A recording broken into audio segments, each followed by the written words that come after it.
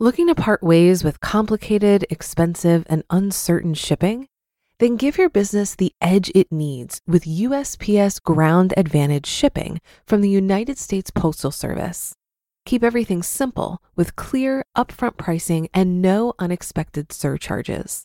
Keep things affordable with some of the lowest prices out there. And keep it all reliable with on-time ground shipments.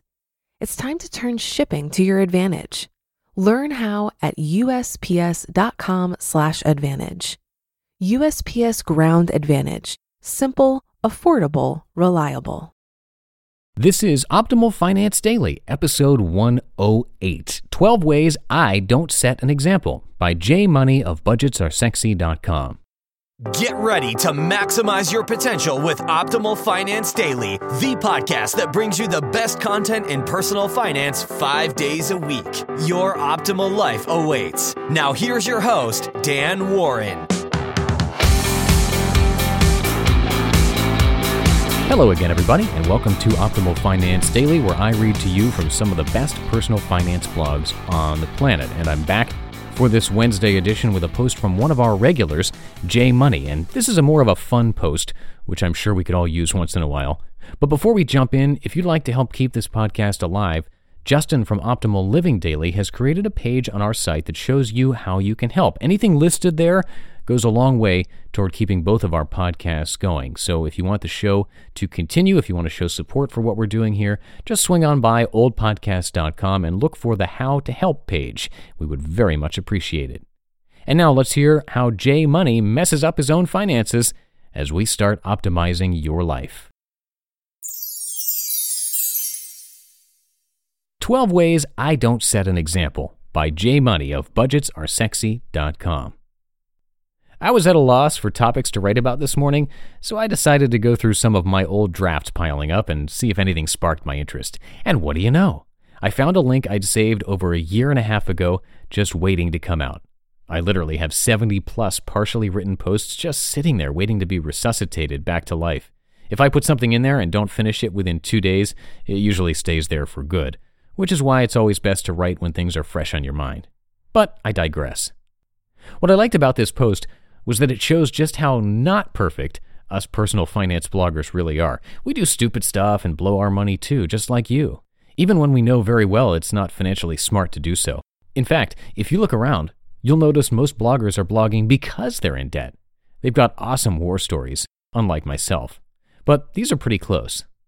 So, while the wife and I have gone from $0 net worth to $150,000 in a little over 3 years, I am not a perfect angel.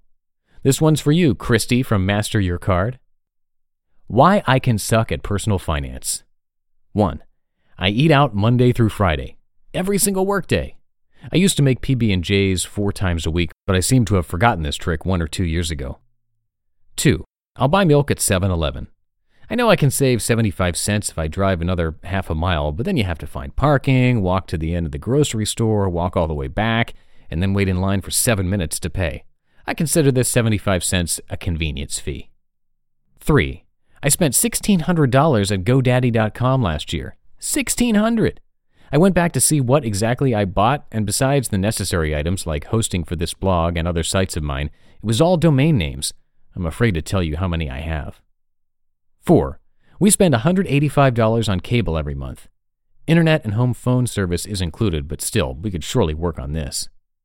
5. If I forget my 20% coupon, I'll still buy something at Bed Bath & Beyond. You know how you sometimes realize you totally forgot to bring one from that stack in your kitchen drawer? I do that all the time. Every now and then I'll come back later, but usually I'm just too lazy. 6. I'll spend 3 hours looking for the cheapest flight, but then blow $50 checking in a bag, $25 each way. Being a guy, I could probably fit everything into a carry-on, but I like to have room and not play Tetris to make all my stuff fit properly. Plus, you can't bring a giant bottle of hairspray on the plane with you. I have a Hawk, remember? 7. I'll leave a balance on my credit card even though I have the cash. Granted, I do this purposefully to make me work harder to pay it off, like when we plop $2,000 on it for Eurotrip, but it's still wasting $20 to $30. 8. I go looking for apartments and end up buying a house. We went searching for an apartment one day, got lost, found a lake, saw a house on this lake, and made an offer the very next day. 3 days later, it was accepted, and we went from renting a 1-bedroom apartment to owning a 3-level townhouse in the blink of an eye. 9. We only negotiated $5,000 off said house. Looking back, this was pretty stupid, especially since it was the month the housing bubble burst. 10. We bought a house the month the housing bubble burst. 11. I have no problem spending $4 on coffee or movie candy. If I'm hungry or thirsty and something tasty is in front of me, I'll buy it. 12. I'll be buying a $30,000 Benz soon. It may not be today or even next month, but you can bet your sweet ass I'll be riding around in one of these sooner than later. And of course, I'll buy it used. I'm not that crazy. See, your boy J Money isn't all roses and pockets of sunshine. He does stupid stuff with his money too, and the older he gets, the more stubborn he's becoming. Believe you me. It's a damn good thing I figured out this savings and retirement stuff when I did. I might be wasting hundreds and hundreds of dollars over the years, but as long as I'm saving thousands and thousands, I'm okay with that. Who wants to be perfect anyway? Perfect is boring. Runners up, spending $400 on a blinged out watch and $40 on bling water. And did I mention $1,600 at GoDaddy? It goes without saying that a lot of people don't know where to start when it comes to investing. Many think you need a lot of money to invest. Some put off investing because it doesn't seem urgent. Acorns makes it easy to start automatically saving and investing for your future. You don't need a lot of money or expertise to invest with Acorns. In fact, you can get started with just your spare change. Acorns recommends an expert-built portfolio that fits you and your money goals, then automatically invests your money for you. And I love Acorns because I feel that this type of automation is exactly the boost needed for the many people who like the idea of investing, but haven't felt ready to begin for whatever reason. So head to acorns.com/OFD or download the Acorns app to start saving and investing for your future today. Paid non-client endorsement. May not be representative of all clients. Tier 1 compensation provided. Compensation provides an incentive to positively promote Acorns. View important disclosures at acorns.com/OFD. Investing involves risk, including the loss of principal. Please consider your objectives, risk tolerance, and Acorns fees before investing. Acorns Advisors, LLC. Acorns is an SEC-registered investment advisor. Brokerage services are provided to clients of Acorns by Acorns Securities, LLC. Member FINRA SIPC. For more information, visit acorns.com. Looking to part ways with complicated, expensive, and uncertain shipping? Then give your business the edge it needs with USPS Ground Advantage shipping from the United States Postal Service. Keep everything simple with clear, upfront pricing and no unexpected surcharges. Keep things affordable with some of the lowest prices out there. And keep it all reliable with on-time ground shipments. It's time to turn shipping to your advantage. Learn how at USPS.com/advantage. USPS Ground Advantage. Simple, affordable, reliable.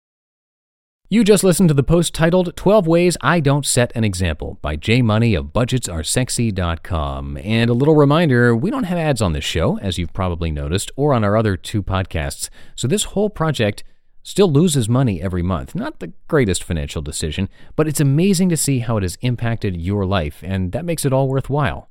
So if you want to show your support for this podcast and help keep it going, please come by oldpodcast.com, that's oldpodcast.com, and visit the How to Help page. And I'll leave it at that. Have a great rest of your day, and I'll be back tomorrow with a post from Joshua Becker of Becoming Minimalist. I'll see you Thursday, where your optimal life awaits. Hello, Life Optimizer. This is Justin Malik, creator and producer of this podcast, but also Optimal Living Daily, the show where I read to you from even more blogs covering finance, productivity, minimalism, personal development, and more from amazing bloggers like Derek Sivers, Zen Habits, The Minimalists, and all the ones you hear on this show too. So if you enjoyed today's episode and like taking amazing blogs on the go, come on over to Optimal Living Daily and subscribe to that one too. And together, we'll start optimizing your life. You've been listening to Optimal Finance Daily. Be sure to hit the subscribe button to stay up to date on each new episode and head to oldpodcast.com, that's OLDpodcast.com, for a free gift as well as more actionable tips and resources to help you maximize your potential. Thanks for joining us, and remember, your optimal life awaits.